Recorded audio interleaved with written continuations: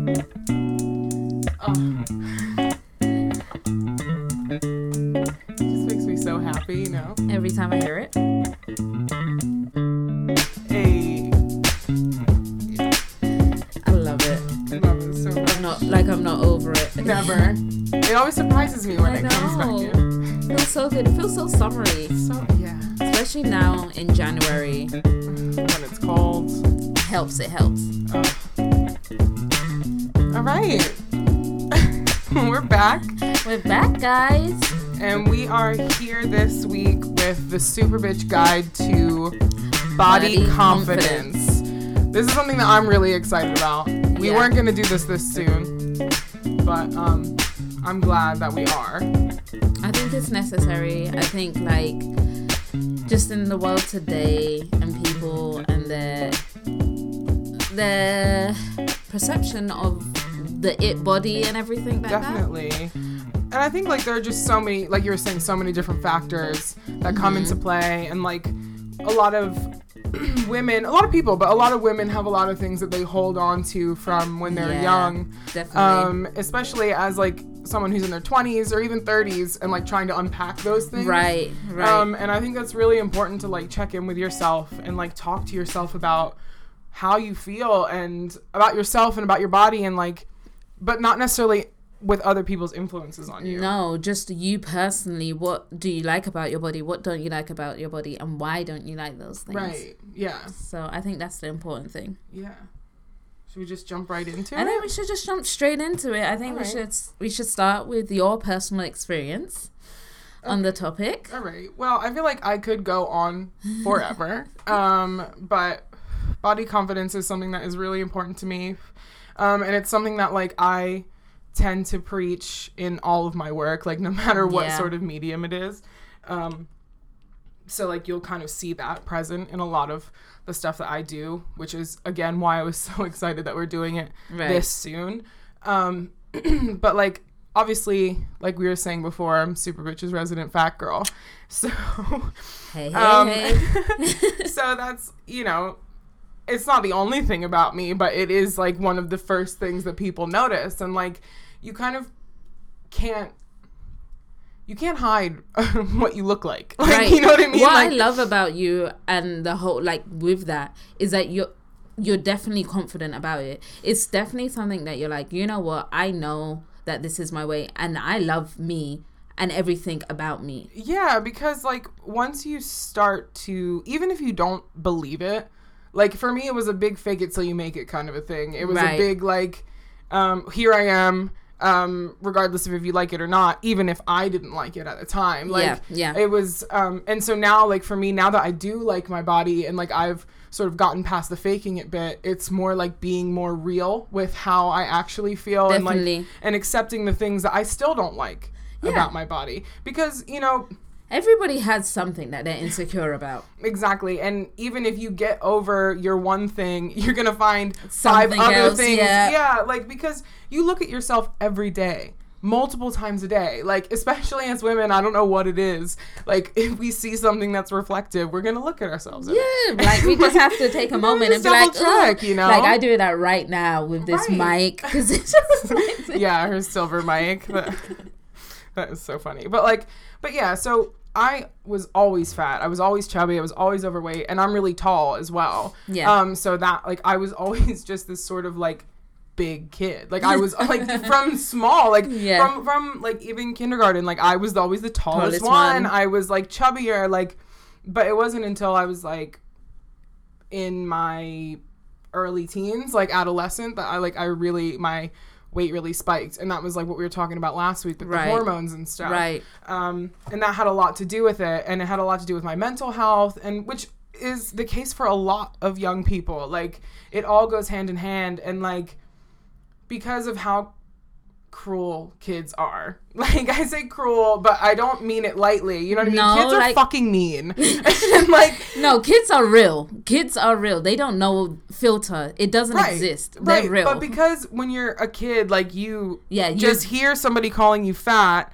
and you know that they mean it in a negative way. And course. You might have heard your parents joking about fat people, or like seeing fat jokes on TV or whatever. Definitely on TV in the 90s. Yeah, that was a big thing growing up for me. So like, I knew that being fat was a bad thing as a kid. Yeah. So like, that was always what I didn't want people to joke about or like make fun of me for or whatever. Just like anybody's big insecurity as a kid. That's how you feel. Yeah. You know what I mean? That's the one thing. Oh my God. Don't do that. Don't talk about it. Yeah. Like, and like, there have been times when I've gone home crying because kids were so mean. And like, you know, it's probably a real big part of why I am the way that I am today is the fucking bullies. But then I turned into a bully. Like, it's a cycle. It is what it is. You know what I mean? Like, well, yeah, once people start making fun of you, then you're just gonna, you know. To compensate for that, you would then start bullying somebody else. Right. Or you would then try and, yeah, you would bully someone else to make yourself feel better. Of course. Or, like, do it before somebody's gonna get at you. Yeah. I mean, like, luckily for me, up until recently, like, people have liked the fact that I've used comedy in that way. Like, but now it's, like I was saying, it's sort of unpacking that and, like, realizing where does my it use of from? Humor comes from. And that's where it comes from. Like, and, you know, you figure, how many fat people do you know, and they're all fucking funny? Yeah, they're all. They have to be true, and they laugh at themselves before anybody else. Yes, definitely. Yeah, that's actually true. Because it's like it's the biggest defense mechanism, and like people don't really realize that. And like, then even if you were fat and then became thin, like you might still have that really dry sort of like view on things because like you have to let things roll off of you, and in doing that, humor is like the easiest way. Yeah, it is.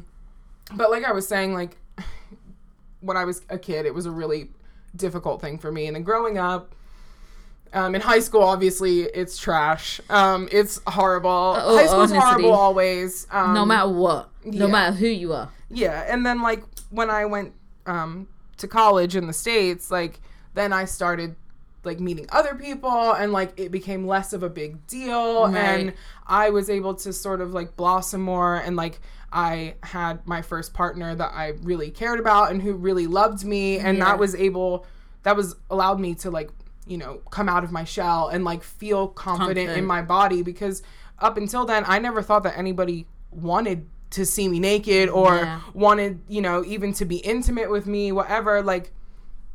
But that goes with like a lot of the feelings that I had about like self-worth and stuff. Right. Like it all ties in. It does.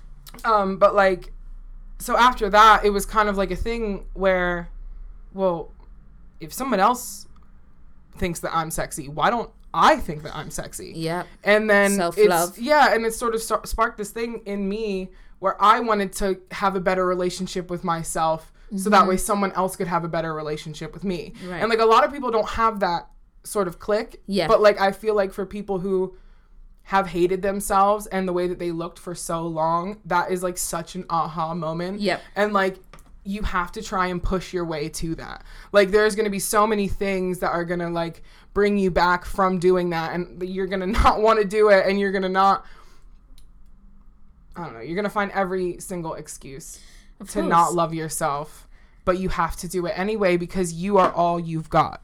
Period. Especially with the way the world is now. Yeah. It's so easy not to love yourself because you feel like, oh, I don't measure up to this person, or that person looks better, or that blah, blah, blah.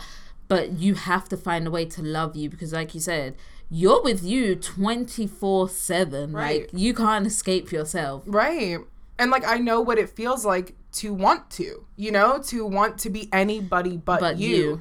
And that's a horrible feeling. And I don't ever want to feel that way again. And I don't want anybody else to feel that way, you know, or to know. I want them to know that there are other people who have gone through that, like, regardless of what your reasoning is, like, you are not alone in that. But especially when it comes to like body image and like not liking the way you look, and hearing so many comments being made about the way that you look, whether it comes from like your size or your color or, you know, your height, anything. Like anything that's, you know, quote unquote abnormal, you know, which that is a term all in and of itself, right? Yeah. That we shouldn't be but like using. There are so many things in like the general media and, you know, that sort of thing that are telling us that we are not normal and we are not to be accepted and we're not beautiful and all these things, which is why, like I said, I make sure that I make that a statement in my art. Like that's why I have starred in all of my films, and that's why I am the face. Like I don't want to write for anybody else in terms of my music. I want to be the face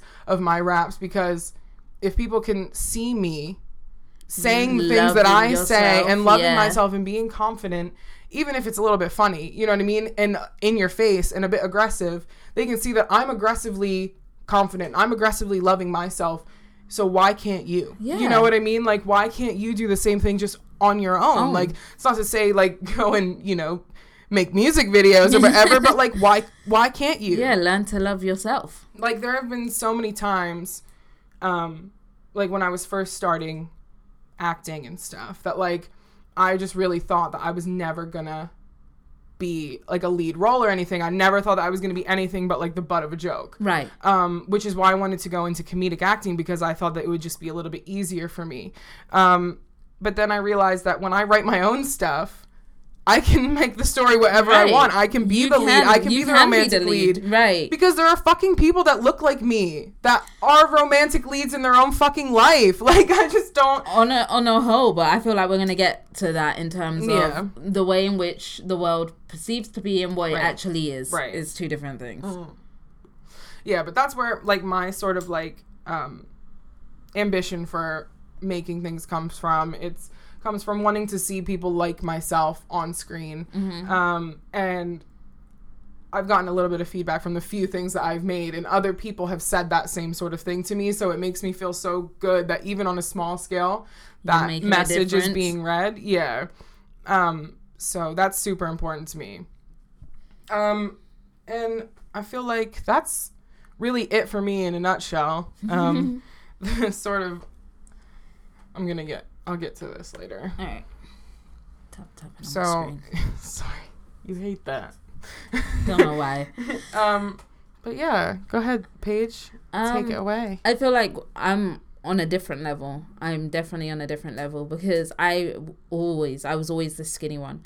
I used to be chubby as a child when I was up until the age of 2, like most people. Everybody's chubby. And then you stretch out a little. I'll say a little because I'm short as hell. Yeah. So I didn't stretch that much. But I felt ill when I was about 2 and I lost a lot of weight. And ever since then, I've never really been able to gain a lot of weight. Okay. And I have a high metabolism, which doesn't help either. So growing up in like a Jamaican household, with your parents, friends all being Jamaican, and you know they were born in Jamaica, I was like, the one word I heard the most was maga, and I hated that word because it means skinny. Like It's like, but it's kind of offensive. Right. You can never say it in a nice way. Like you can be like, oh, you're so maga. Like it's an offensive thing. Like you're starving. Like you look like you're And that's always what follows. It's like, why don't you eat? You're so maga. And you're like, first off, my mum hated it because she was also very, very skinny growing up, and she was always be like, don't call my child maga. Yeah. And I always thought of it as a dog. Like, you know, like a starving dog. Yeah, like a mangy dog. Yeah, and in Jamaica, like, you know, in England, cats roam free. In Jamaica, dogs roam free. Okay. So you would have your pet dog, but you would just lay it out and stuff. So you would find a lot of dogs like that. And that's where that word, I think, sort of stems from. Okay. So for me, it was just like an awful word. But like there's nobody to take care of you kind of a thing. Exactly. That's awful. Yeah, because I was skinny. Yeah. And I feel like... But that didn't affect me around my peers or anything like that because they were English. You know, so it was just at home that it would be like, ugh. But in terms of growing up, I wasn't really aware of like, oh, like you're skinny or that person's fat or whatever, because I didn't have that insecurity. Whereas with you, obviously, being big is a big thing being a child. It's like, because it's noticeable in comparison. And so I was quite cool with my body until I turned about 13. Okay. And once you hit 13, that's Yeah. like puberty, and that's the world starting to, you know, tell you about yourself. But I think what happened is because the first thing that started to grow on me was my breasts. So I was a short girl, I was skinny, and my breasts started to grow. And everyone's like, you're so Marga, how you have breasts? Blah, blah, blah. And you're like... Listen. The worst thing as well, that Tesco's around the corner from you. I remember I bumped into my god sister, and the first thing she done was like she ran up to me, put her hands on my breast, and lifted my top up in Tesco's. Are you kidding me? Like mortified. I was like, yo, don't touch me. Sexual harassment, like in public. Don't do that. We'll talk about that on a later date. Right, that's a whole nother thing. But it was like the first thing that came through that, you know, when my body started to develop was my breasts. And then they stopped. I didn't, you know, I got like little bitty, itty bitty. I don't think so though, Paige. No, I'm like, part you of got that. like pretty big tits. Like you're small, you know what I mean? It's the only reason why it seems big is because I'm small. But I feel like I'm a part of the itty bitty community. I can't get those. No, I am. I can't get that little cleavage line. Like I have to do little techniques to get it going. But so that was the first time that I started to realize, oh, okay, boobs are coming through, you're starting to develop, it's all right, like your body's not too bad. And like I said, I started at about 12, 13, and then I stopped, and my friends continued to develop. They got a bit taller, their breast was growing more, their ass was filling out. I never had much like hips, like the whole waist section didn't really come through for me. Still waiting, 24, and I'm like, let's go. So but again, so it wasn't like an insecurity as such. Like it'll be something that will pass through your mind every now and again. Right. When you put on something and you try and be sexy. That's the biggest thing for me. My insecurity is that I can never be sexy. I was never the it girl because I was small and quite skinny. It would be like, to all the guys, I was the little sister. And you know, when you're trying to be sexy and like a guy hugs you as a sister, it's like such a low blow. You're like, okay. Yeah. I mean, I get that though. I was always the friend as well. Right. You know what I mean? Mm-hmm. So, but I guess that's more me being short. That was where that sort of stemmed from. And then I didn't have the it figure, but in comparison to a lot of my friends that then started putting on a bit of weight and their bellies became a bit chubby or whatever, my belly was still quite flat. Right. Like I was on flat for a while. I was like, okay. like I will put on a bathing suit, I'll put on a bikini and not feel no type of weight. Right. Inside I would, in the sense that I still felt like, oh, I could be a bit more fuller, my breasts could be larger. You would always find a slight insecurity. Right. But in comparison, my friends were like, whoa, like your body's really nice. Then I turned 18. Yeah. I don't know what happened. Like there's like a time in your life where all of a sudden, like, you have to actually now try to keep your body looking. Right. You know what I mean? Like, naturally at 15 and all of that, my body would just look the way it looked. Right. And it's not like I started eating more. It's not like I became unhealthy or anything. It's just that your body doesn't work as hard to keep it as tight or whatever. And your hormones change as well. Exactly. So. I think that was the biggest thing. And then I started to realize, oh, I got a little bit of a pudge around the belly. Nothing like drastic, but for your personal self, you notice it. Yeah, you're like, I could wear a crop top last summer. This summer I'm a bit like high-waisted trousers with that shit. Gotta keep it all cute, keep it nice. That's so funny. So I think my biggest insecurity was always being short, skinny, and not being able to be sexy. Like I've always wanted larger boobs just so that I can get out of that cutie look and more into that sexy look, and I always felt like boobs was the way to go about it. My ass was alright. I kind of like my ass. Yeah, I think it fits. I ain't got a huge ass, but I think that's okay because I don't have huge thighs and like a waist that doesn't match. So I mean that's coming up. All right, I just need you guys to know that if you are going to do any form of surgery or anything, you got to match. You got to look like it's real. Got to match. You can't be looking like uppercase P's out here. You can't be looking like, have you ever seen the movie Ants or Bug's Life? Can't be looking like that. No. What the hell and you also, like, there's nothing wrong with thighs. Like, we love some thighs out here. Put some meat on them. Yeah, girl. But yeah, I think that. I like it. I like that we're doing body confidence because we're coming from two different places. You're coming from being a lot thicker. I'm coming from being a lot thinner. Yeah. And it's different. Yeah, and we both like want different things for the way that we see ourselves. Yeah. And like the way that other people see us and stuff. And obviously in terms of the sort of artist side, like we both have different images in that sort of thing. And like my body with mine is like a big part of it. Right. So like the idea, like you were saying, of going to the gym and stuff and like working on your body, like that for me now is something that like I'm doing. I love it. I want to do it. I want to do it. Don't get me wrong. I want to like be healthier and I want to like change some things about myself. Just like so I feel a bit more comfortable. Right. And like I feel a bit more toned. It's for you though. Yeah. That's the difference. Toning, I think, is the same thing we both agree upon. Like I want to tone. I definitely don't want to lose weight. I've always, anytime I go to the gym, I have to increase the amount that I'm eating. I have to change the things that I'm eating. Like to try and gain weight, to turn that into something that I can tone or whatever. Because if I just go to the gym and I was eating the same way that I do now, I would look, I don't want to say anorexic, but I'll look, right. I'll be borderline in anorexia. Yeah, looking like you got. I'll look like I'm on drugs. Like that's the best way to put it. Yeah, emaciated. That's the best way. So yeah, that's my personal experience. That's Nikki's personal experience. And like I feel like we're gonna kind of like go into. Yeah, I was gonna say like what we were kind of talking about with the image kind of goes into like the media influences for me. Yeah. Because that's what I was gonna say. Like a lot of it is for me, but if I'm being 100% honest, like a lot of it is just because I know that this is what sells as well. Like you have to, look a certain way. And like before it gets kind of misconstrued, like at all, like it comes along with wanting to be healthy. Like I would never do anything kind of crazy or drastic or whatever. But you're like, not gonna do like some really out there ridiculous diets. I could never. I have no discipline. No, neither do I. No discipline.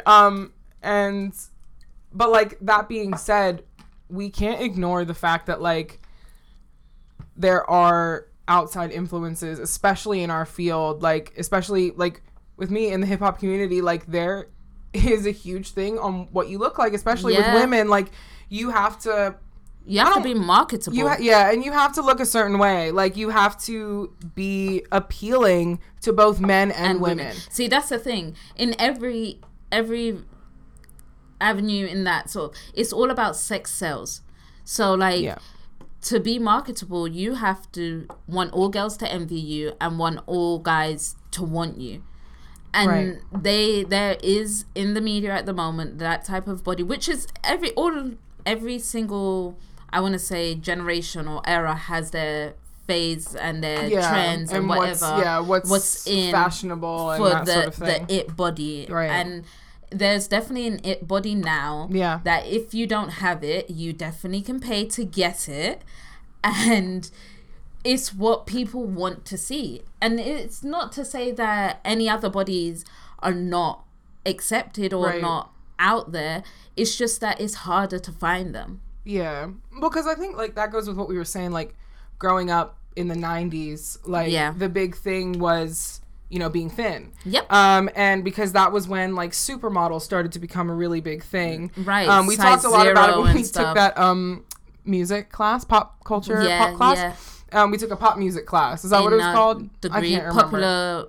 Popular music studies popular or some music, shit. Yeah. It was a really good class. Classes. Yeah, it was a really good class, and we talked about like pop culture and stuff. And like in the 90s, supermodels were like really popular. They just became really big. And that was sort of like the image that everybody wanted to portray. Like that sort of Naomi Campbell type look. Right. Really, Kate really Moss, all of them. Like it was kind of coming from all different ethnicities. Yes. Like, but just everybody was thin. And didn't even really have tits or ass or anything. Like, no, that was thin. Like you guys is size 0. I think it's double like 0 even. Our size 6, 4.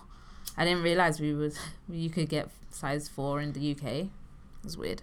But yeah, that was that time. Yeah.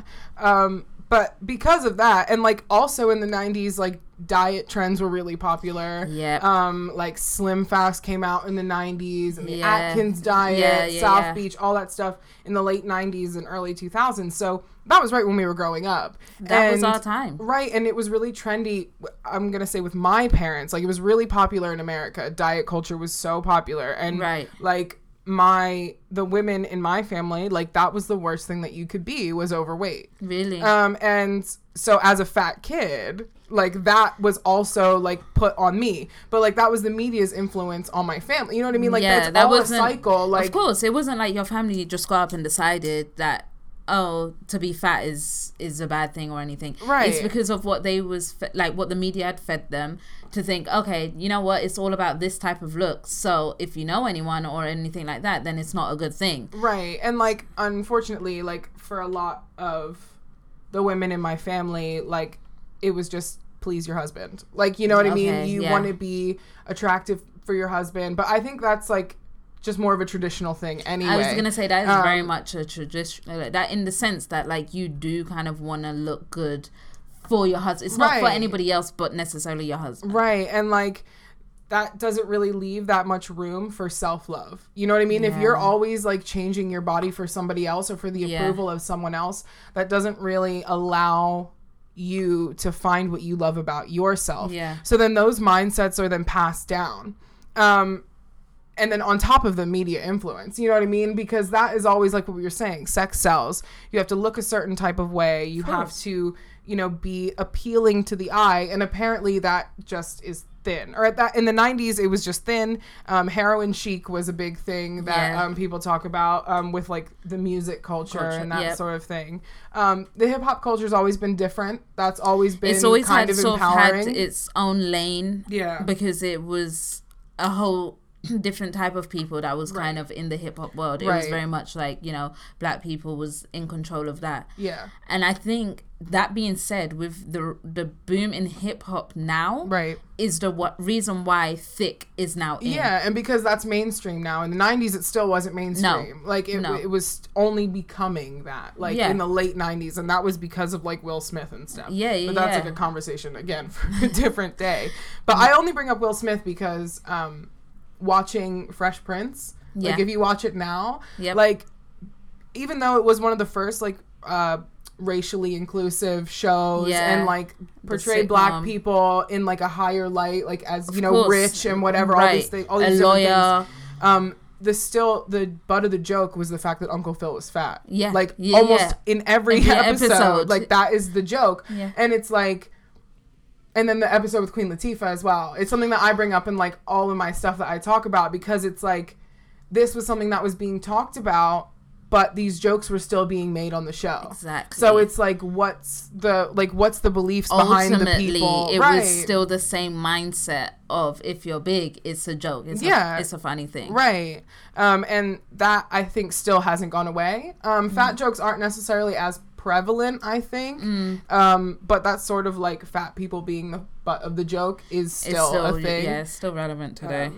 But like with the hip hop community, like we were saying, like because that is now becoming mainstream. That is pop culture now. Hip hop culture, black culture is pop culture now. Right. Again, conversation for a different day. And I'll look forward to that one. Yeah, very excited. But that introduces this idea of like thick, and like this is what the it body is now. I say thick with 2 C's. That's what I've got in my notes. Because it is. It's not thick with a K. It's thick. Right. And like 2 C's. There is still this sort of like preference on what kind of thick you can be. Exactly. Okay, let's just make it clear for anyone who doesn't know. Thick is not fat. No. There's a difference. Yeah. There is a difference. Thick is still that, like, you're big in certain areas, and that's the desirable areas, such as your bust, such as your ass, such as your thighs in some situations, depending on who you are.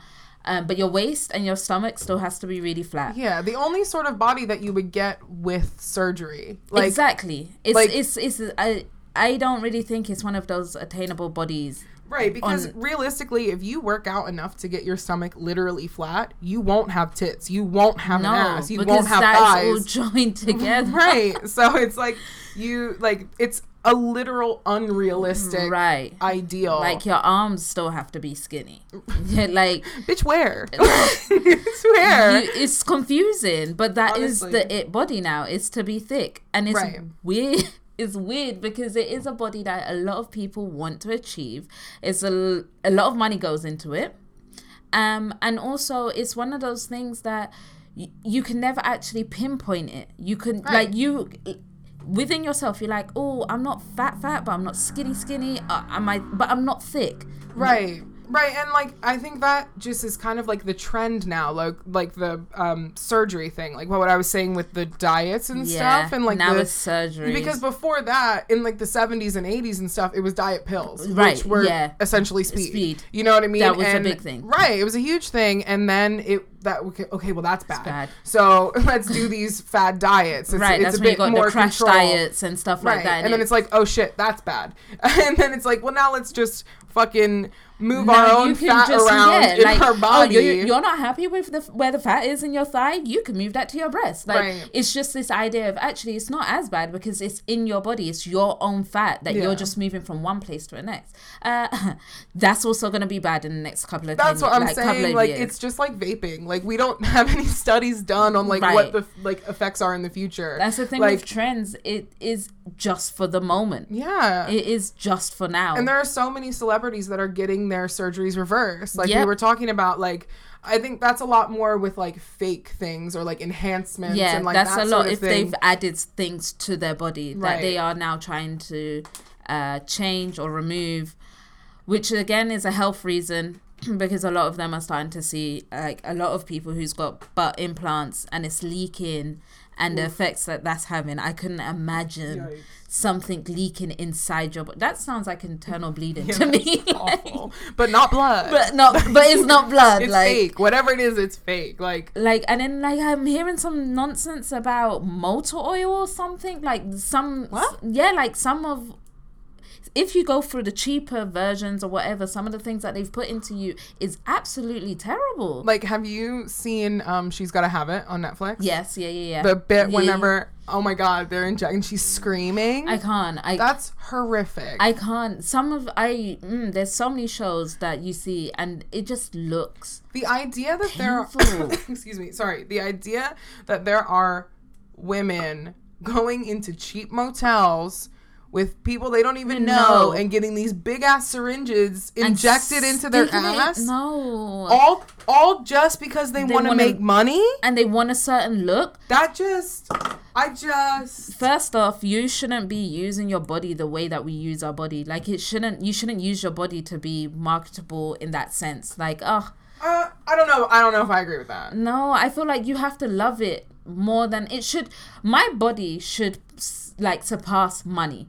I should love it more than it being a value of this. Like, oh, I need to change this so that I can make more money. Yeah, I agree. That's what I mean by like it shouldn't be. Obviously, as an actor or as like I am constantly selling myself. That's my own brand. But I mean, even like with like strippers or escorts or like sex workers or whatever. Like I am very sex positive in that way. I think like it's your body. That's your choice. So like do whatever you want to do. If you are able to, I've said this before, if you're able to detach that part of your brain and allow yourself to make money off of that, then that's great. More power to you. I mean, like, that's empowering, but... Right, but I mean, when you start changing things about yourself purely for that's when it's... Right. But also, what I'm getting at, or what probably came off wrong, is that I feel like what you're saying, if you're changing yourself for that, but if you're doing it in a dangerous way... Yeah, of course. Your body is worth more than that's 100%. What I mean by it. Yeah, like, your body's worth more than what you can gain on Twitter, on Instagram, or whatever. Imagine. So if you're going to change your body, it has to be for you, not because you're trying to sell yourself to be more marketable for somebody else. Of course. That's my biggest thing that I get at. Like, I just always, you have to love yourself. Yeah. Love the skin you're in. Right. And like, I'm going to be super candid, I think. And like, ooh. I've looked into weight loss surgeries before. Like, I know people who have gotten like and that's what I was going to go into before whenever I was saying about growing up that way. Like, I know people who have gotten, like, their stomach stapled. Yep. In America, it's super popular. Yep. Here, it's not as big, obviously, because the NHS just won't throw them out willy-nilly. No. But if you got the money in the States, you can do whatever the fuck you want. So, like I was saying, I know people who have gotten their stomach stapled, who have gotten, like, part of their stomach removed. The band as well, which that one's obviously removable. Yep. And actually, like, a best friend of mine from back home, she got one when we were really young. She got a lap band when we were really young. I think we were maybe like 18. She might have been 19. Okay. That's super young. Yeah. And I remember when she got it, I wanted it. I wanted one. Yeah. Because you can see the effects right away. Yeah, obviously, of course. Obviously, you like, can't eat. No, like you've actually shrunk your stomach down. You've cut it down, so it only has a cap. Right, so much. And like that sort of thing is ideal for someone who is like 500 pounds or like extremely, you know, when they have those like shows and stuff, like that works then. But like if you're only a little bit overweight or like you just don't like the way you look, like that's only gonna work for a certain amount of time. Right. Obviously she had to take it out because she then had a kid and whatever. Okay. But like I just remember like looking back on it now, it's just such a toxic thing to think, is that like I want to have some sort of invasive surgery at 18, even younger than that. Like I remember thinking about it younger than that. Right. And wanting to get like part of my stomach removed or like cut off just because I didn't like the way I looked. Like, see, that's extreme measures. And can I ask a question? Yeah. Why didn't you go through with it? I think that's important. Well, because I like medically, I didn't qualify. Okay. Like, you know what I mean? I wasn't like, I was just a chubby teen. You know what I mean? I was a chubby teenager. Like, obviously at the time, you feel like you're the fattest person in the world. Like, because you're fatter than your friends. Like, right. And you know, mine was from a hormone imbalance. Most of the time, it is from some sort of medical reason. Of course. When you're a kid. You know what I mean? Like, not always, but most of the time. Yeah, like sometimes, But like, it's just, you know, you have there's like criteria that you have to hit, I think. No, with a lot of surgery, there's a lot of criteria. Right, and like with my friend, she had knee problems, so I think that was like what sort of like pushed. Right, so it was like to take the weight off the knee. Yeah, but it wasn't like that wasn't why she had knee problems. No. It was just like sort of like a little loophole. But yeah, if you can like find a little niche to say, oh well, if you do this and it will help me with that. Right. It's also here in the NHS. They don't pay for a lot of. They don't pay for any sort of cosmetic surgery unless you can prove that it's having an effect on impact on something else. So a lot of people go down the route of anxiety or depression. Right. I know a few people that's actually got their breasts done, or I know one person that's got their breasts done through the NHS because of anxiety and depression. Wow. But it was a long process. It wasn't like going to the doctors and straight away them like, it was sort of like trying to find or whatever. Yeah. And then they also got it removed. So it was kind of a waste of money. Grass is always greener. Yeah. But that being said, like, after like coming out of that sort of mindset, like wanting that for a long time and like trying to go through the different avenues to like work towards it, even whenever I got to be over 18. Yeah.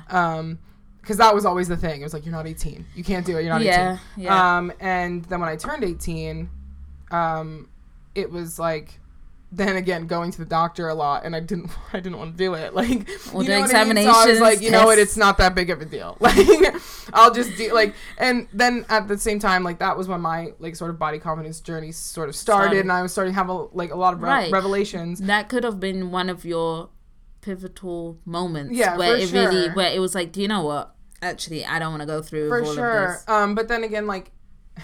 That's what I'm saying about being candid. Like, obviously, that was, like, quite personal. But then, recently, I've been thinking as well about, like, the fat transfer surgery. Yeah, you have said that to me before. Yeah, and, like, I don't know if I'm necessarily thinking about it seriously, but it's something that I've thought about. And, like, if I'm being perfectly honest, like, those thoughts worry me. Yeah. Because I don't ever want to slip into that sort of mindset again. Yeah, once like, I don't think it's anything like what it was before. But, like...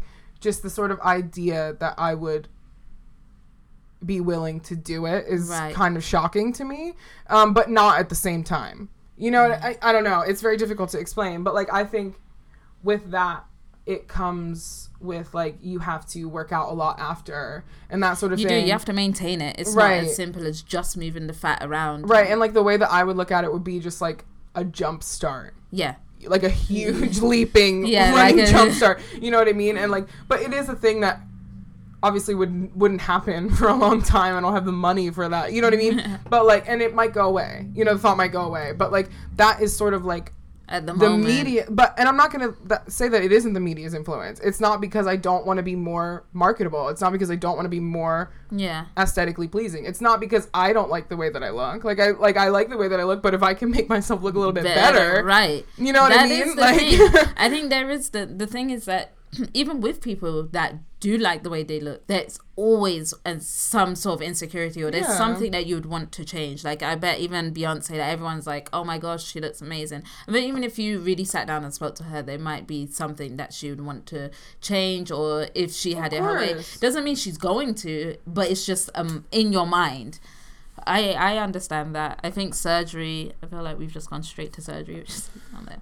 I mean, think, it's part of you know, the media. yeah, the media. thing. I think surgery at the moment is definitely something that plays in my mind as well. Yeah. Because ultimately, one of my largest insecurities still to this day, I'm accepting it more and more, but it's still my breast. I think that's Right. because it stems from years and years of being sort of like insecure about them. Okay. And also what I deem to be the media's perception of sexy. Right. So it's like to be sexy, and like I said, my confidence in terms of I feel like I'm always cute more than sexy, and that's not as desirable. Right. I always think, oh yeah, if I get my breasts done.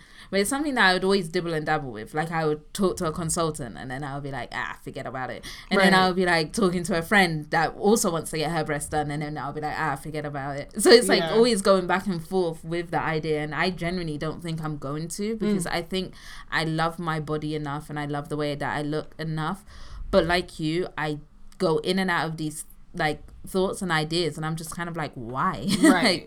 Well, I think with like your thing, like your sort of mindset about it, like the idea of like feeling sexy, like that is the mindset. Yeah. You know what I mean? And Yeah. there are so many women that like they think that like if they, like you're saying, if they get their boobs done or they get a nose job or right. whatever, like they get, you know, whatever the most popular ones are, tummy tucks, like those sort of things, that then they're gonna instantly feel like a sexy. brand new Yeah. person. You're still the same person. Right. Like you're still the same person, and that's what I'm getting at, is that like until you love the person that you are now, like nothing's gonna change, because No. you're not going to change. You're so right. And that's honestly where it kind of ties in with self-love and loving yourself before anybody else, and learning to love you from the inside out. Yeah, like that's kind of where everything comes from. Like I feel like there's so many things telling us not to love ourselves, or Yeah. telling us that there's something wrong Right. with us, whether that's like people we know or, you know, the media, like we were saying, or like any other influences that might be affecting the way that you feel about yourself. Like that's always gonna ultimately change your own narrative in your course. head, and like you have to take control of that. Like there are so many outside influences, like I was saying. You just need to own that message yourself. Like Right. you need to dictate what you're saying, and that comes from the self-love thing. If you only give yourself positive messages and Yes. affirmative feedback, and tell yourself the things that you like about yourself and how like good you feel about yourself, and like be honest as well, like that is ultimately going to change your mindset. Of like course. it's like I was saying before, like the fake it till you make it thing, like that's very real. Like if you decide that you're going to start loving your body, even if you don't, like it's going to make it so much easier to eventually do so.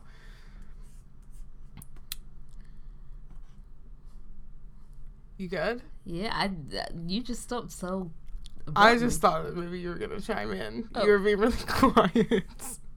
Let's writing something. Okay. I was cut it out. Yeah.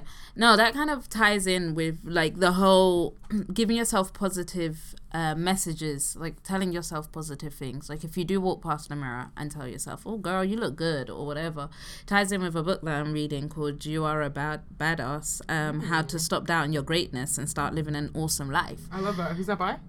Jen Scenario. Love it. And it's like there's a part in there where she says the exact same thing about self-love and about actually feeding yourself positive messages like each day, right? And switching off. Like we are so addicted to our phones and so addicted to what is actually the outside world, but without actually being in the outside world. So electronically we're addicted to something completely different. And there's a thing that we need to learn to do, which is just switch off from those out, like other people's opinions. So if that means putting down your phone up for a couple of minutes a day, because I would say hours, but I know that's a struggle, that's a stretch. But like putting your phones down, turning off your tablet, closing your laptops, not on the television, and just doing something for you to make you love you. Yo, that's a step to helping yourself up. And like eventually, like once you're getting those sort of like positive affirmations and, you know, good messages about yourself and about your body and that sort of thing, like once you're receiving that from yourself, and you don't need it from somebody else, then like it's gonna make it so much easier for you to get off of social media, like to like or quit looking for those affirmations in other from people. Someone else. Even if you don't get off, it will make it so much easier for you to just be content with who you are. Right. And I feel like a lot of people are not. Like they're always looking at themselves to change. They want to be different or whatever. Until you are happy with yourself, you're always going to be searching. Definitely. And like, but that goes for other things. Like even if it's not social media, like I know a lot of people who will jump from relationship to relationship looking for that validation. And like, yes, girl. You know, whether it's emotional or physical or like the affirmation that you're beautiful or whatever it is, like any of that can come from yourself. Yeah. All of it can come from yourself. And all of it should come from yourself. Right. Like first and foremost, you should be telling yourself that you are loved, you are beautiful. Nobody else should give you that. Exactly. Because like ultimately your opinion on yourself is the most important. Like it's like what we said earlier, like you're all you've got. Like at the end of the day, like from the day you're born to the day you die, that's you. And if you're relying on other people to affirm your existence or your beauty or, you know, whatever it is, like your confidence, like your pride, like how you feel, if you're allowing other people to dictate how you feel about yourself, then how, like, what's gonna happen when those people are gone? When they're not what's around? Gonna happen, like, when Instagram goes bankrupt? What's gonna happen? You know what I mean? What's gonna happen when social media isn't a thing anymore? When this trend is past, like, where are you gonna get your self-worth What from? we've been using to help us feel positive, air quotations, about ourselves, when that's no longer there, if you do not know how to love yourself, then you're gonna be desperately searching for that love in so many different places. Exactly. It's exactly like someone who is like an alcoholic or something. Stuck on drugs. You are going through something, like a lot of alcoholism starts with like, you know, going through grief or like depression or whatever. Times and like in your life. You're using it to feel a certain type of way. And then what happens when you can't get it anymore? Yeah.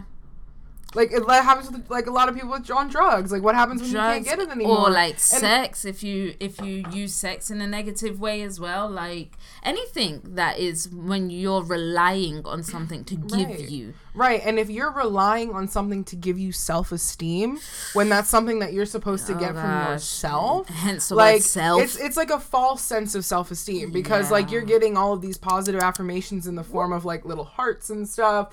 But like little really, thumbs up. Yeah, it's not real. No. Like it's not real. Like what happens when your Wi-Fi runs out? Like, you know what I mean? Like who's gonna love you then? You know what I mean? Like how are you gonna fill that void then? Honestly, like it's I know there's loads of little challenges like that, like come off social media for 30 days. Can you survive off, or not even just social media, but like the way in which technology's developed? How much can you survive with limited amount of technology and sort of thing?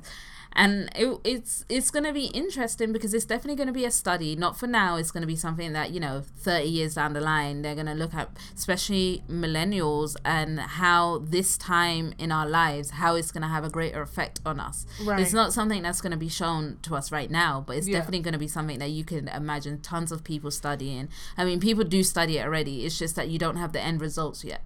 Yeah, exactly. And it's like, I feel like because it is around us and we don't know when it's going and we don't know how it's going to evolve and whatever, like, you need to have that backup. You need to be strong.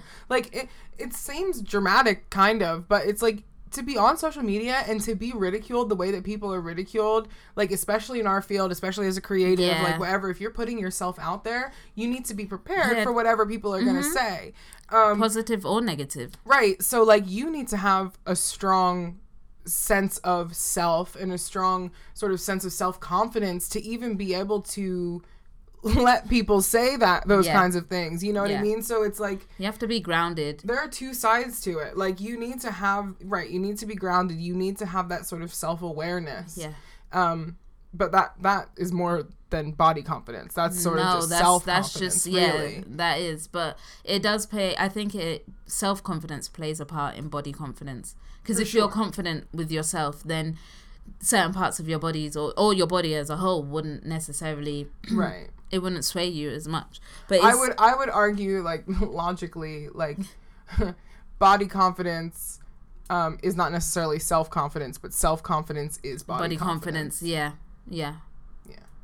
I know. I do those things sometimes, and I'm like, make sure you said it the right way around. 9 out of 10 times, I always say the wrong way around. But no, I agree.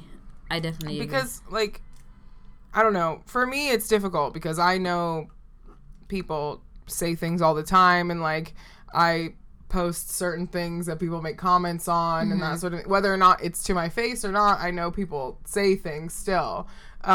Because that's how people are. Yeah. And that's what it is.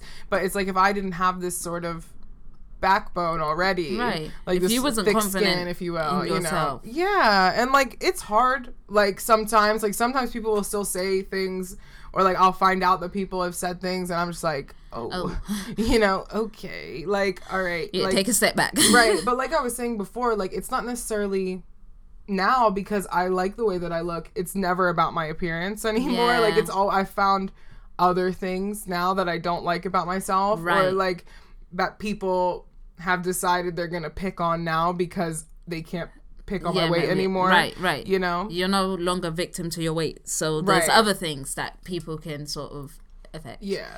Or get. But, like, I think for me, in terms of getting to this place that I'm at now, like, in like my self-love journey, my body confidence journey, I think on my own, like, being naked as much as I could, like, because, like I was saying, I really hated my body, and I wanted nothing more than to have a completely different body, for a really long time, and that's toxic. You know what I mean? That's not a good thing to think about yourself. Mentally, that going around in your head is... And it's destructive. It's very destructive, because unless you do something drastic or change your entire life, which is unrealistic, that is hard. You know what I mean? Like, then you're going to have the body that you have. Like, and that was kind of what I just needed to, like, come to terms with. So... like, I really don't know what the switch was for me. Like I said, I think it was when I was in my first relationship and that sort of thing. Yeah. And kind of coming into my own sexuality and that sort of stuff, like, made me want to get to know my body more. Yeah. But I don't think that you should wait for that to happen. I encourage and implore all women to do that.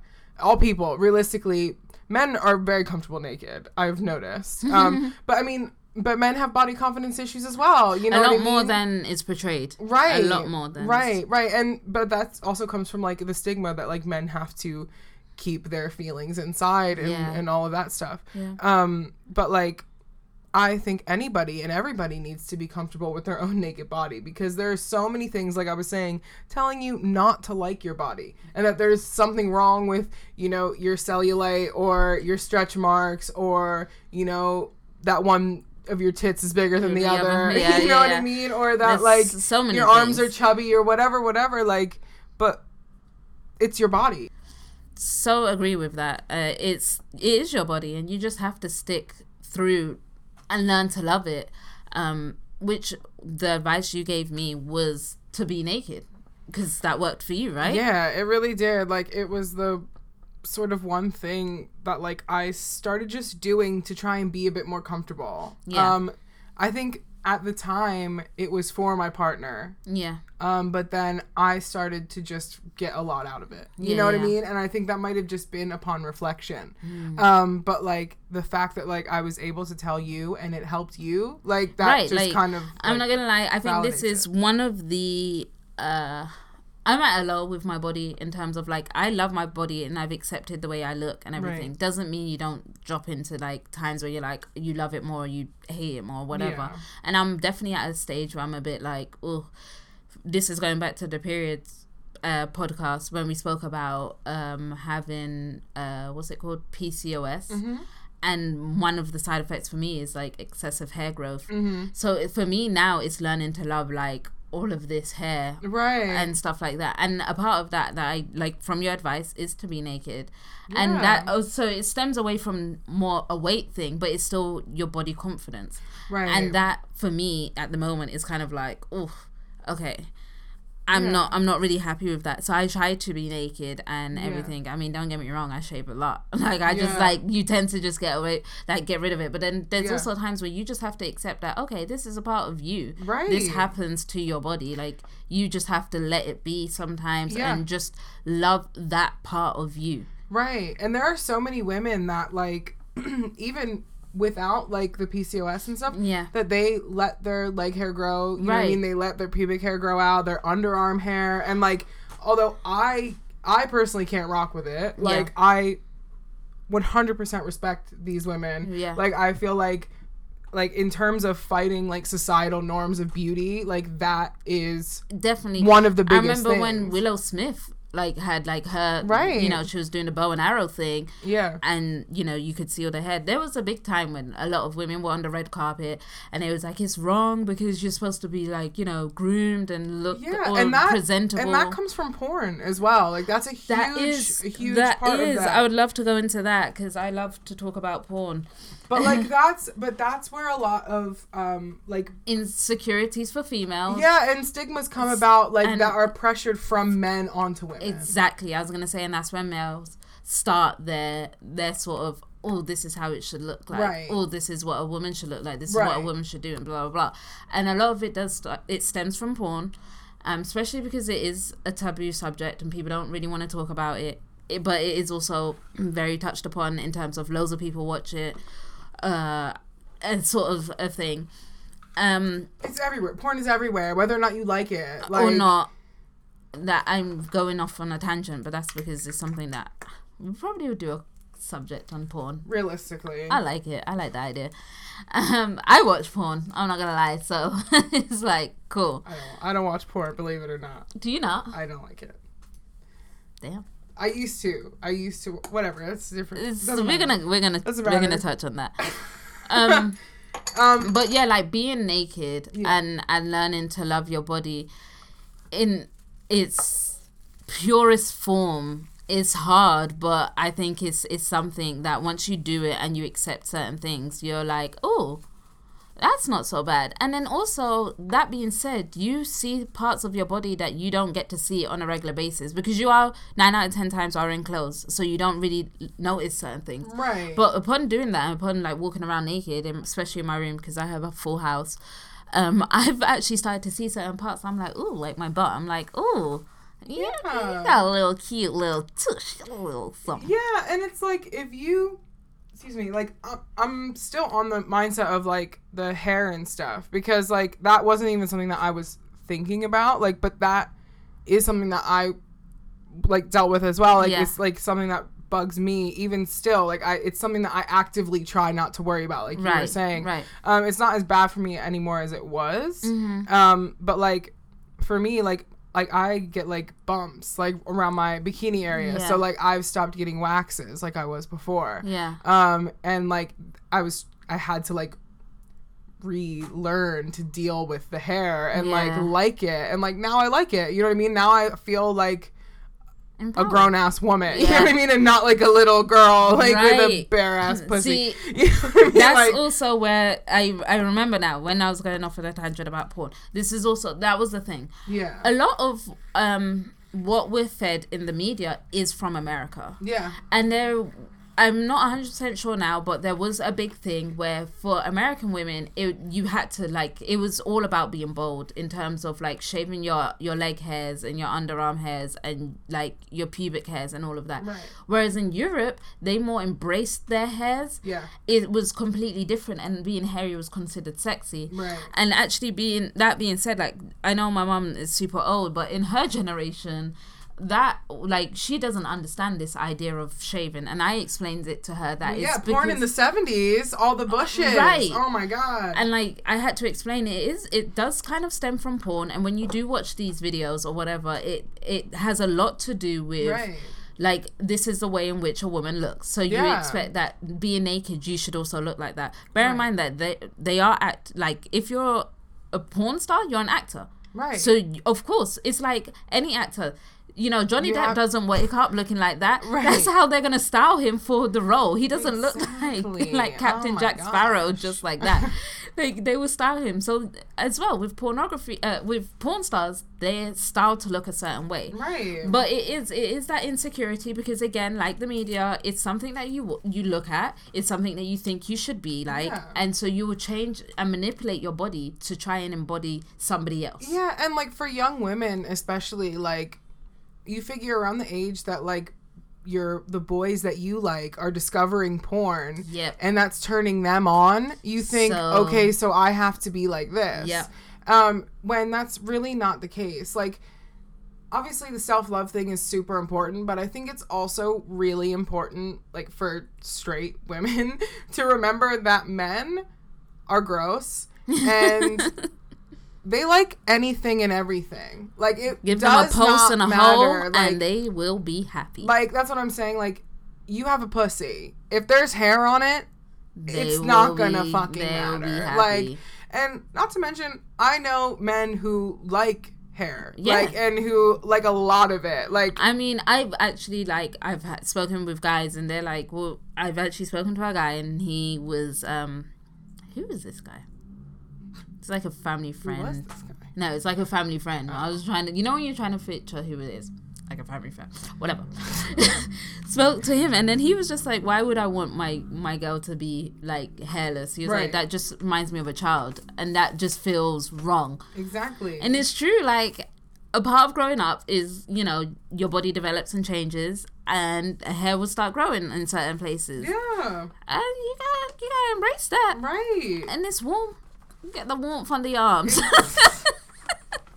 I mean, when it comes to like pubic hair and stuff, like I was saying, I keep the hair.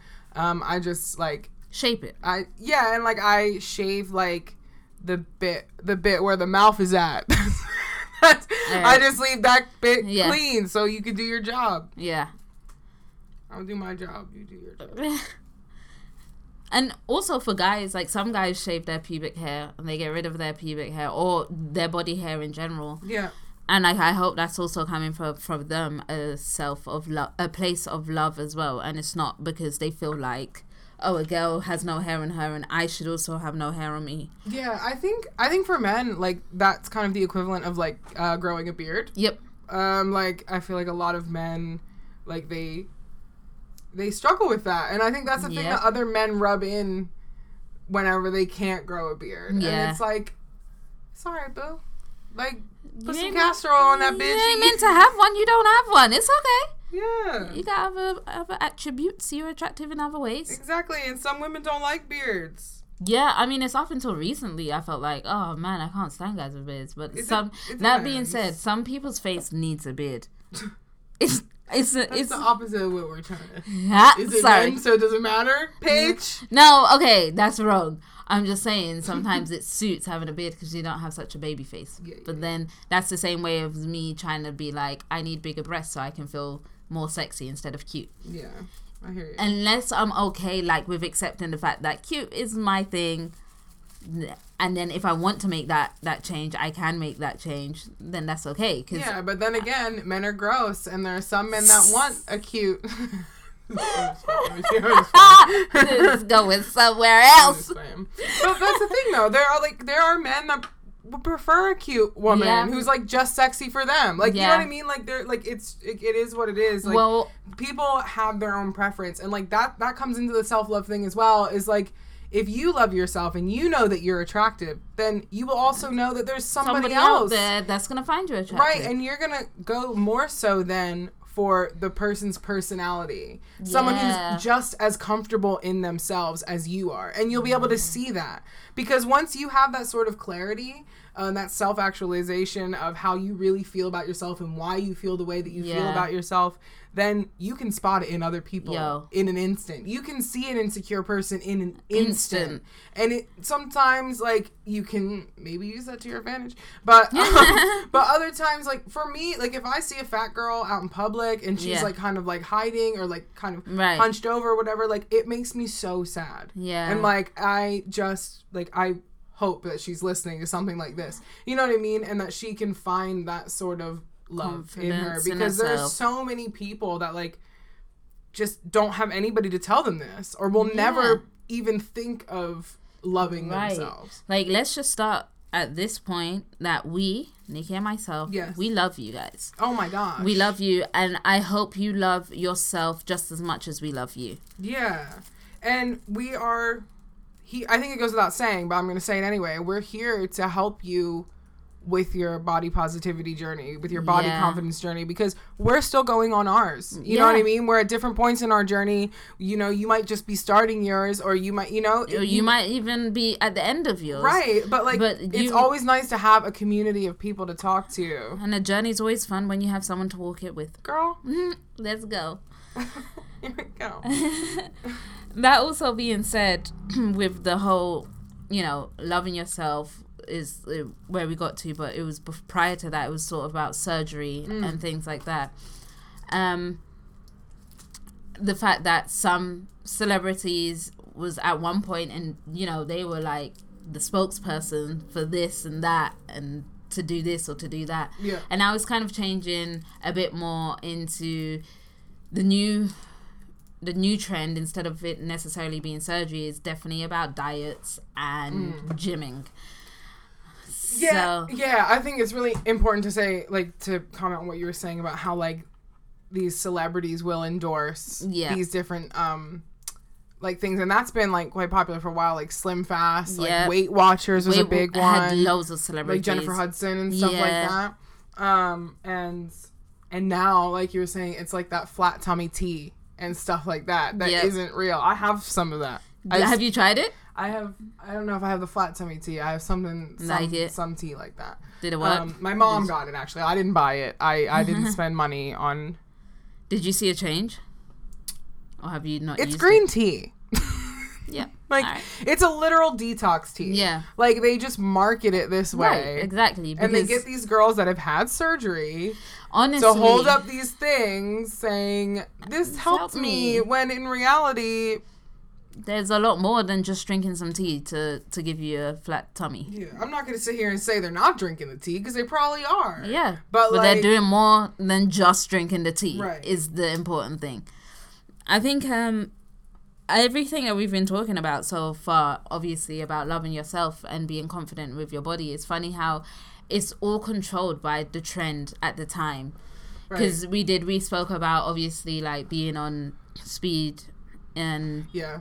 Then, like, heroin kind of situation. Then, like, the crazy diets. Going into, like, pills. And now it's more of a natural... You should go into, like, natural ways to help. So, like, flat tummy tea. Natural things to help you. But I think it's also, like, really this sort of thing of, like, doing things in secret. Yeah.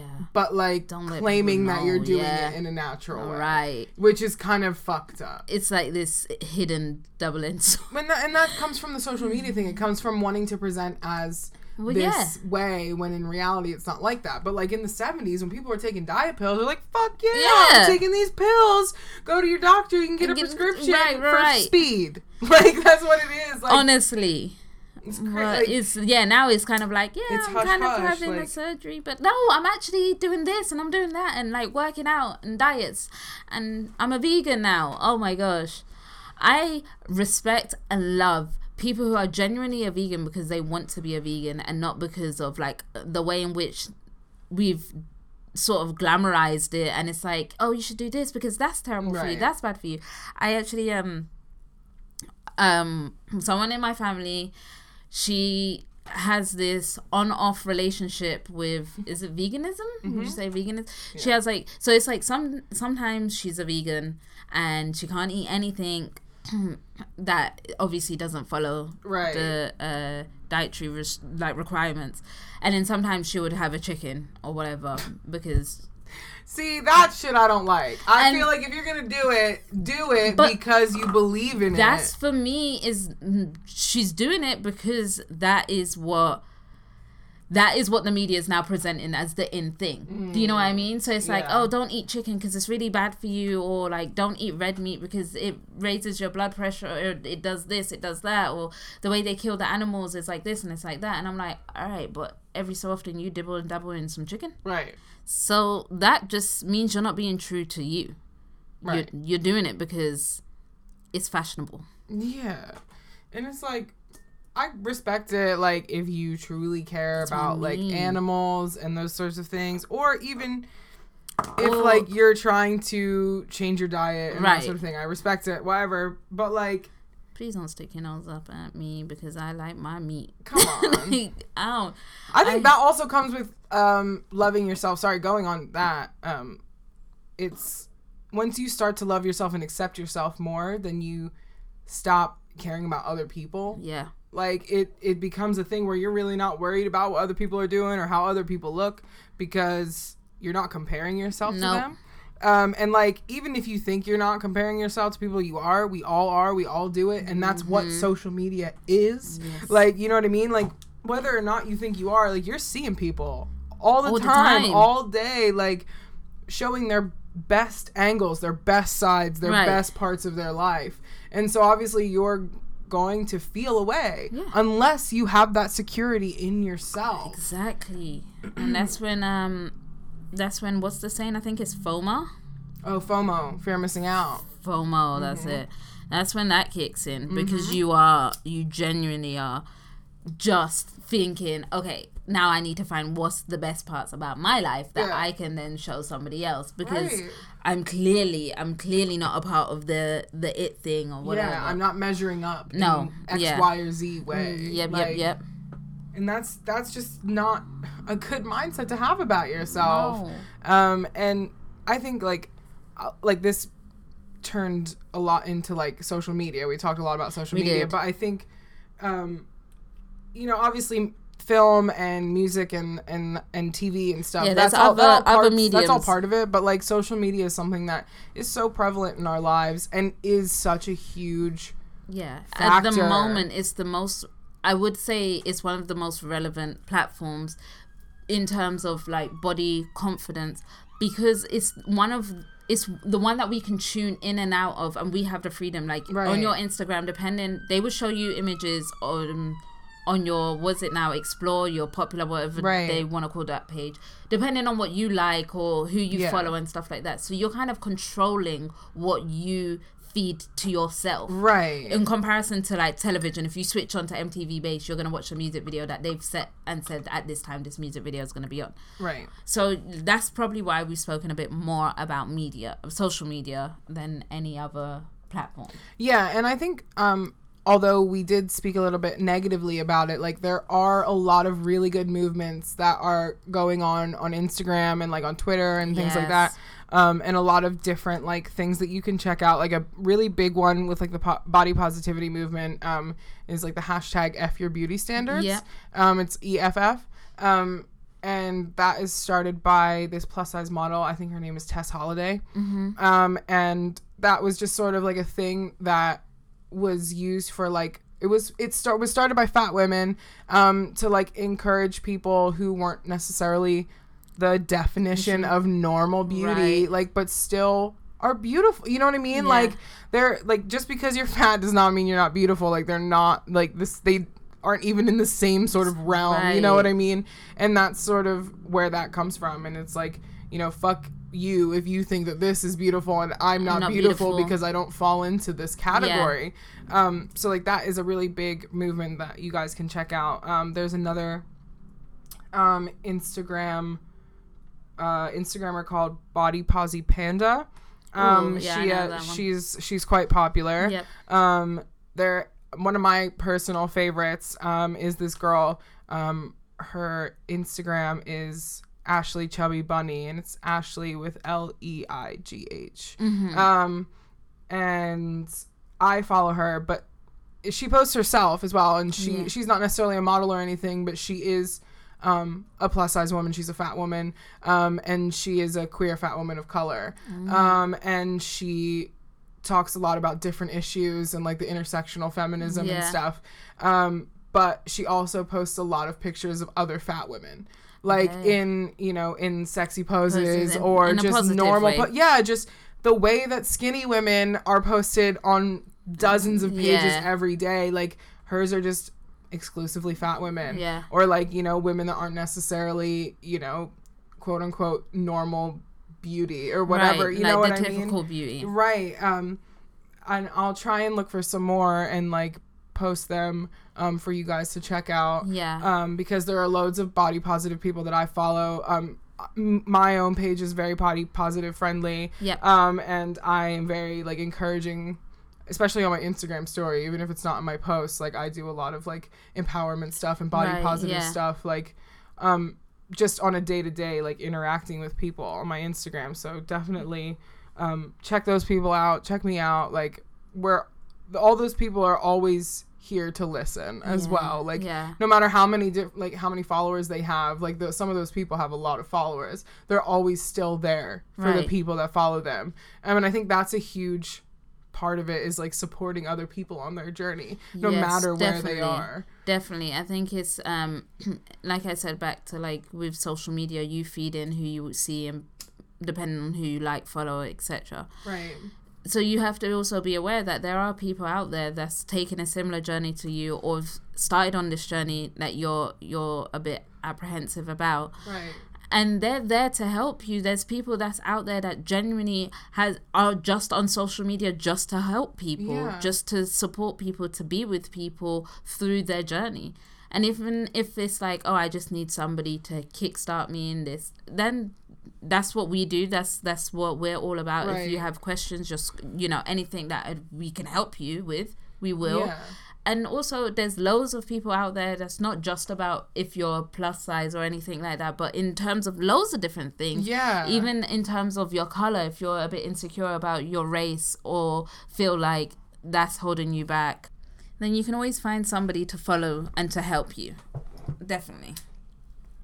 I feel like, Nick. Yes. We're definitely at that stage. Is it our favorite section? One of our favorite sections. I think we're at Men's Questions. I fucking love it. I think that's the funniest thing that we ever thought. I love it because I know we're definitely like, we're feminists through and through. And I love it because it's actually one of the first times in anything we've ever done where we're like, let's consider what a male might think. I'm trying, okay? Let's be open to what a male might think. I'm trying to be more inclusive to men, you know?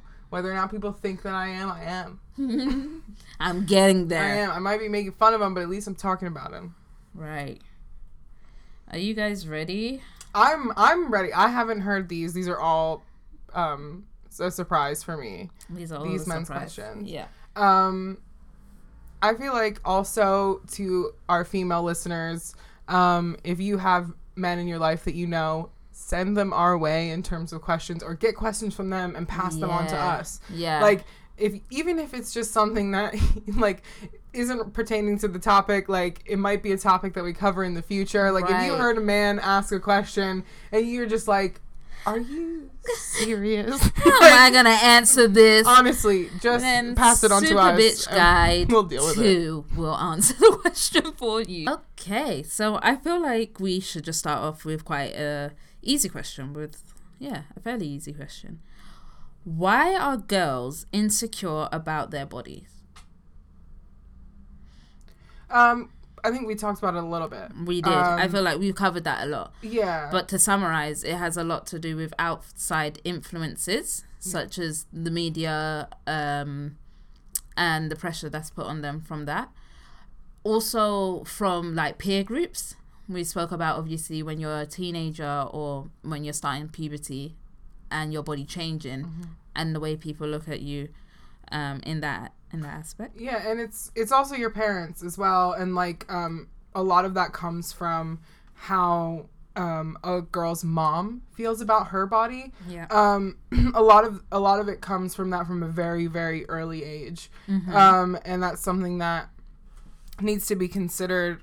You need to look at your own mother and how she views herself and her body. Yeah. And if that was sort of like, if that sort of body positivity was present when you were growing up, and a lot of the times it isn't. And that's where, like, you don't have that sort of basis of positivity to build on. And, like, that's what we were saying, like, the media and, like, I want to say society, like, quote unquote society, like, the systems that are in place being the media, the healthcare system, like both here and in the States, like pushing like this anti-obesity kind of thing, as well as, like, I want to say the government, but like that's a big stretch. But I mean, all of these the different government systems, like telling us that we need to change these things about ourselves. So like you have all of these negative influences. So if you don't have this positive influence or positive base, especially then at home, right, then these negative influences are going to just take over. Like, so it starts from when you're really, really young, and like you need to sort of nip that in the bud. Like a lot of the things that we're talking about, like, is repairing damage that has already been done. But like this goes to like young mothers as well, and like people who are raising these young girls and young boys, you know, like the future generation, right? You need to start them with a positive outlook on themselves from the beginning. First. Yeah, exactly. I think that leads into another question, which is similar.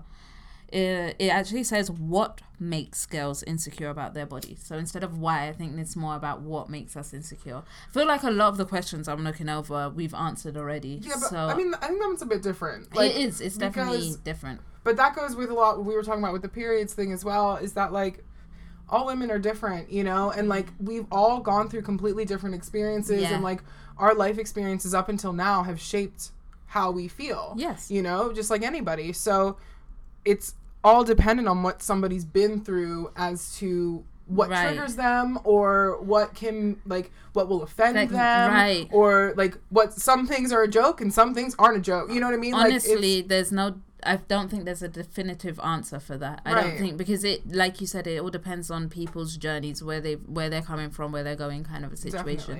Definitely the biggest thing is depends on what their insecurity are. Like, what are they insecure about? Are they insecure about their weight? Are they insecure about their race? Are they insecure about the way they look? Is there like physical parts of them that they really hate, or whatever? It depends on what that is. If I don't remember who asked that question, but if it's because you feel like you want to know about a female around you, there's a young girl, there's a woman, whatever, and you want to know what it is, the best thing to do is just have an open conversation with them. And you just have to approach it delicately. It's the same kind of thing that we were talking about again with the periods, that like once you initiate that sort of safe space, and that like you establish the fact that you are a man. You okay? Someone from Manchester's calling me. Bye.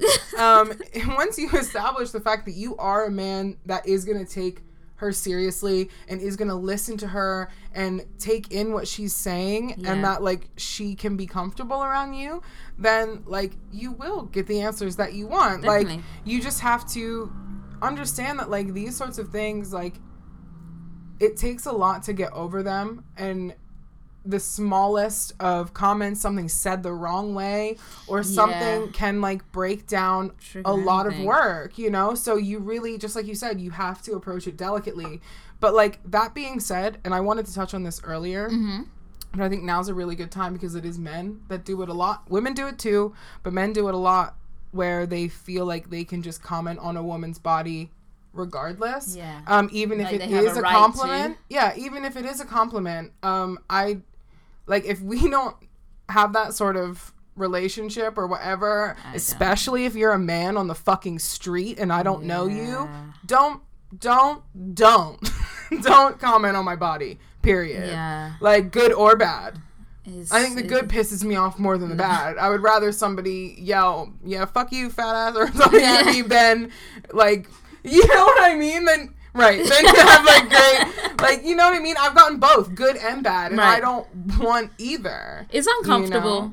You No matter what your intentions I are. don't like it. Don't yell at me. Don't comment on somebody else's body, is what I'm trying to get at. Like, but like I you was don't know saying, where they stand with that. Yeah, but what I wanted to get at with that was, like, the sort of comments on that I've been given about having lost weight. Yep. And I wanted to touch on that earlier, but I think it kind of goes in now.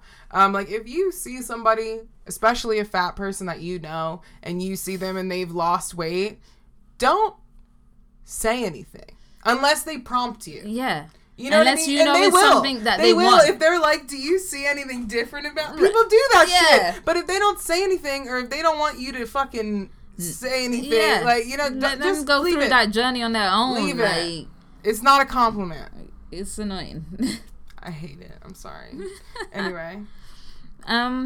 What age does girls become insecure about their bodies? Ooh. Again, I think it really does depend on a lot of different things, a lot of different factors. I think majority of girls start to grow some sort of insecurity when puberty starts, because that's when you do become more conscious and aware of your surroundings and pleasing other people. It's also when social media starts to play a role. I feel like people are now creating media accounts a lot younger. I was probably about 13.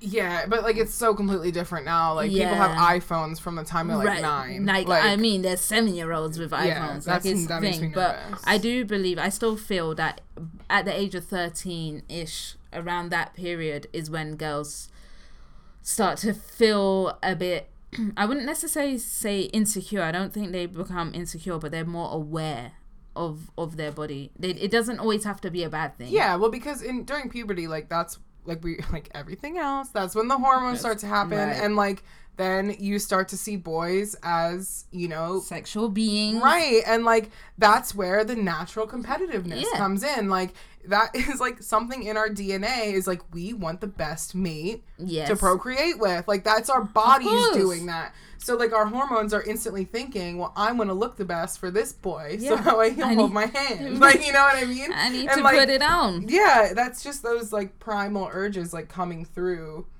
in a sort of petty way. Yeah. But, like, you have to learn that, like, it is, and obviously it's something that you don't get until you're older. So it's when you're younger, you just kind of got to ride through it. Yep. But it's natural. Like, you then there are young girls listening, which I don't know why there would be, but there are.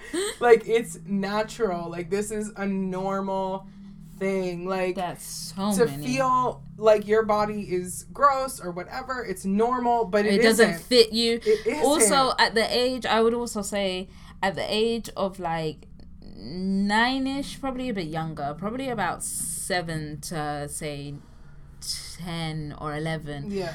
Everybody, boys and girls, go through an ugly stage. Yeah. Where, like, your teeth are too big for your mouth. Oh my or, gosh. like, your body's too skinny, or your body's feet too are really fat, big or suddenly, your hands are big. There's always a stage where you feel really, like, eerie about yourself.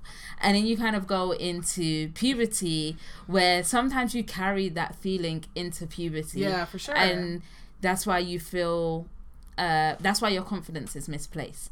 So that's kind of, everything's a journey. You don't just suddenly wake up and you're like, oh, I don't like this or whatever. Right. It tends to stem from something or somewhere. And that is one of the places that I think it stems from. Yeah, definitely.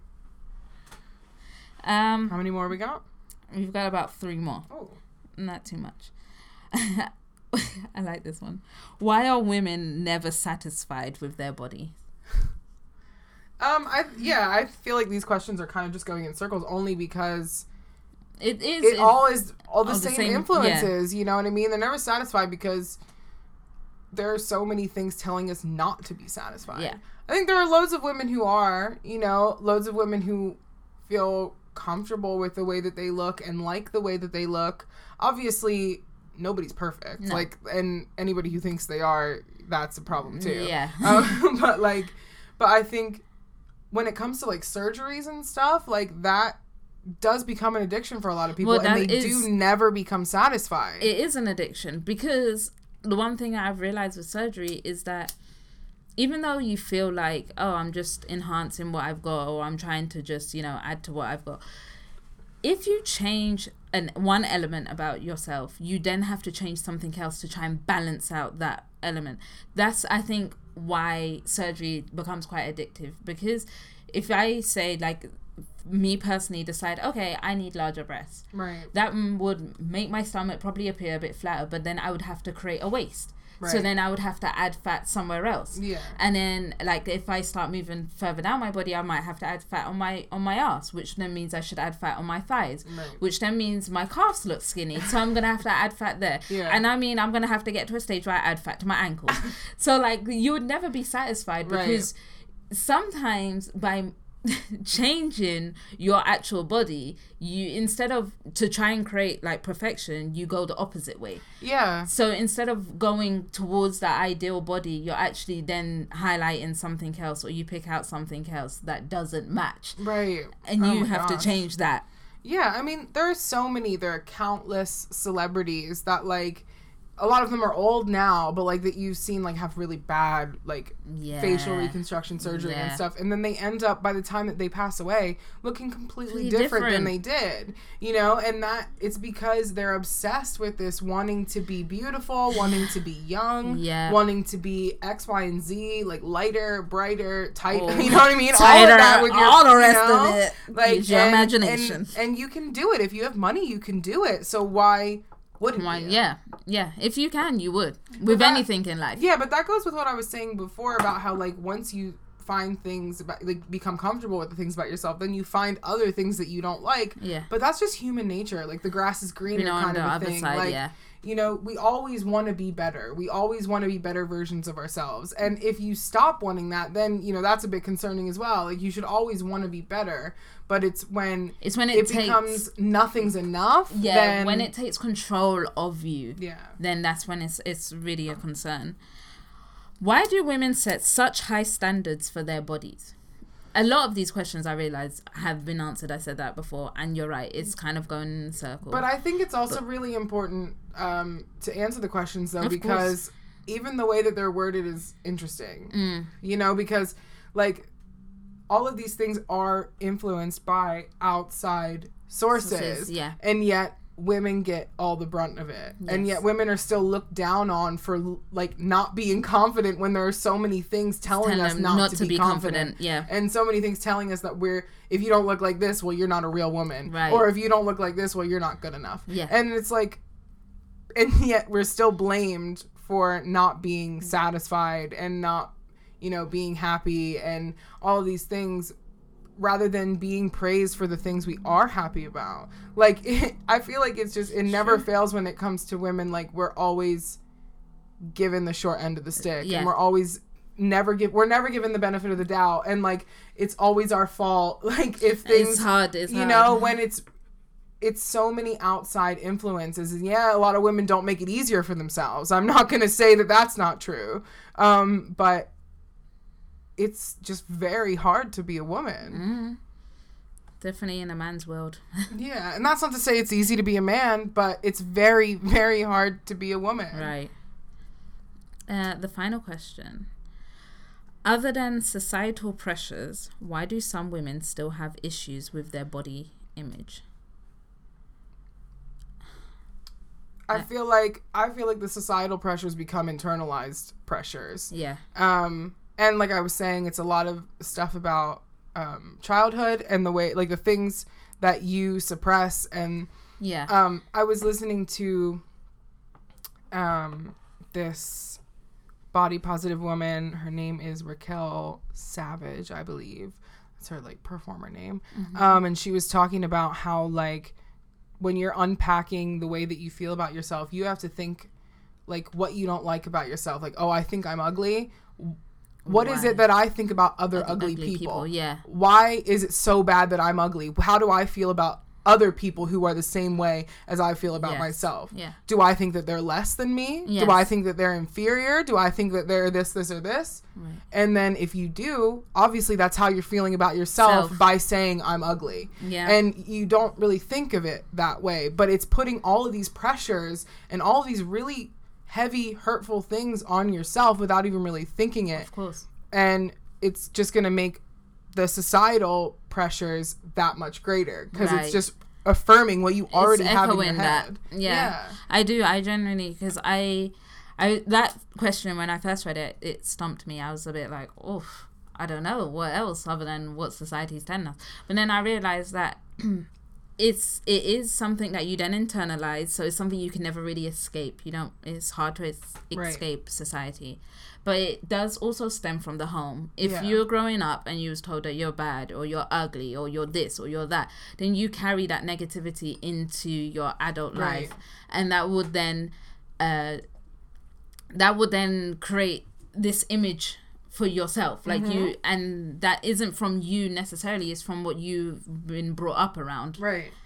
So that's, for me, it does come from like the home life and your parents or whoever's around you while you're growing up, because children are they're developing, so they absorb things like sponge. Exactly. And you have to, as an adult around a child, myself being that, my nephews live with me and everything, I have to always be careful with what I say and filter what I say, because I could either make sure they grow and bloom into young men that I want the world to be filled of and positive, and they respect people and stuff like that. And that means that I have to make sure that I'm giving them that respect and that positivity and that love, so that they don't have to search for it in the real world. Oh my God, that perfect. Sorry, not to cut you off, but like perfect example is like whenever we were filming with Kai, and whenever he wanted to touch my belly, like, if I wouldn't have been comfortable with my own body, I would have been like, stop, no, stop, like. And that would have given him the impression that I feel bad about myself and like women. You know what I mean? And then also then that would then tie into weight. Like further on in his life, he would then tie that into weight. Right. Whereas now you've already set a tone for him that like when he does start to learn about women and weight, that he can say, actually, I know a woman that like she's on the plus side and she was cool. Like she doesn't have a and it was fear. obviously like, well, you have to ask me if you're gonna touch me first, but like it's okay. Like like Obviously, I'm completely different from all the people in your house. Yeah. In terms of looks, like the exact opposite. Right. You know what I mean? Like all of you guys are short and everything. You know what I mean? Tiny. Like, you know, tiny people. So it's like I understand where his intrigue comes from because I look different. Yeah. So like, why wouldn't you? Exactly. You want to explore, want to know what's going on, what's different, why is it different? Right, and it's not bad, but like it's simple things like that like as an adult. You know that, oh, well, that's because they're insecure about their body or whatever. But as a kid, you just think, okay, well, everybody like that is bad. Yeah. It's that simple for them. Yeah. Life is quite black and white. It's quite a black and white thing. I feel like we answered the questions. Yeah. That was, that you guys gave us. Guys being actual guys. Yeah. I hope we did answer them. I don't want to say correctly because this is Nikki and I's opinion. This is how we would answer those questions. But if you are a woman or even a guy and you think, actually, I think this or that, like let us know. Leave comments below. Right. DM us. You can always slide into our DMs. We don't bite. And let us know what you think, and we will touch upon that again in part 2. Yeah, of course. Like so. Just to reiterate, the part 1 is, again, our experiences. Right, so that's this part. Right, the things that we've gone through. So obviously for the body confidence one, it is our personal journeys and the things that relate to us. It's a bit broad, like sort of general sort of coverage of the term and like how it affects women in general. But like for part 2, we're going to go into a bit more depth of like actual people's like stories and the different kind of journeys that people have gone on and different sort of insecurities that people have, because it isn't just about, you know, weight and, you know, boobs and so, like, you know, it isn't just what we have. There's so many different things.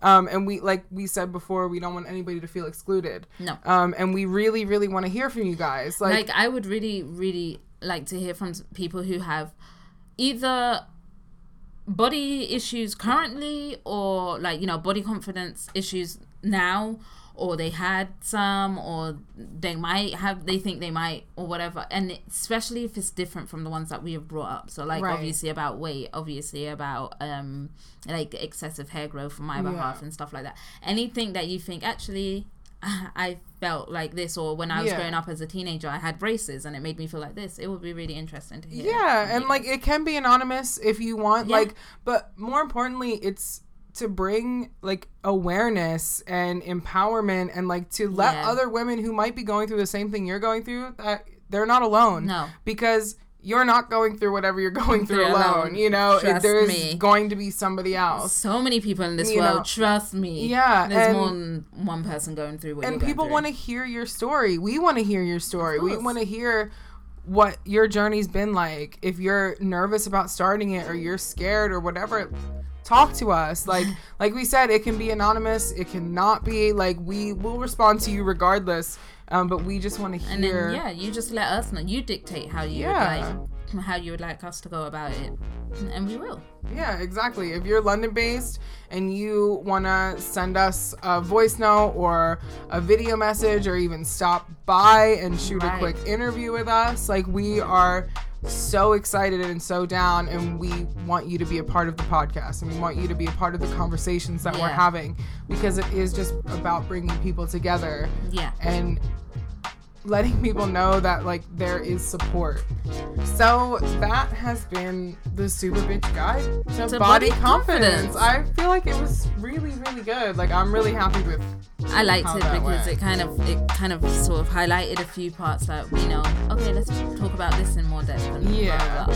And so like, it's something that we're both really invested in and like really care about. So like, I think it was really, I'm really excited to hear what's going to happen in part 2. I know. I hope you guys are excited as well. I hope you guys get your questions ready, listen, anything you want to say, any comments that you would like us to answer in part 2. Yes, message us, send us a DM. At SB Guide Pod. We've changed our name. Censorship issues. It's very annoying. Or send us an email. The button's on our Instagram. But we're looking forward to hearing from you guys. So looking forward to it. Thank you for listening. We'll see you guys soon.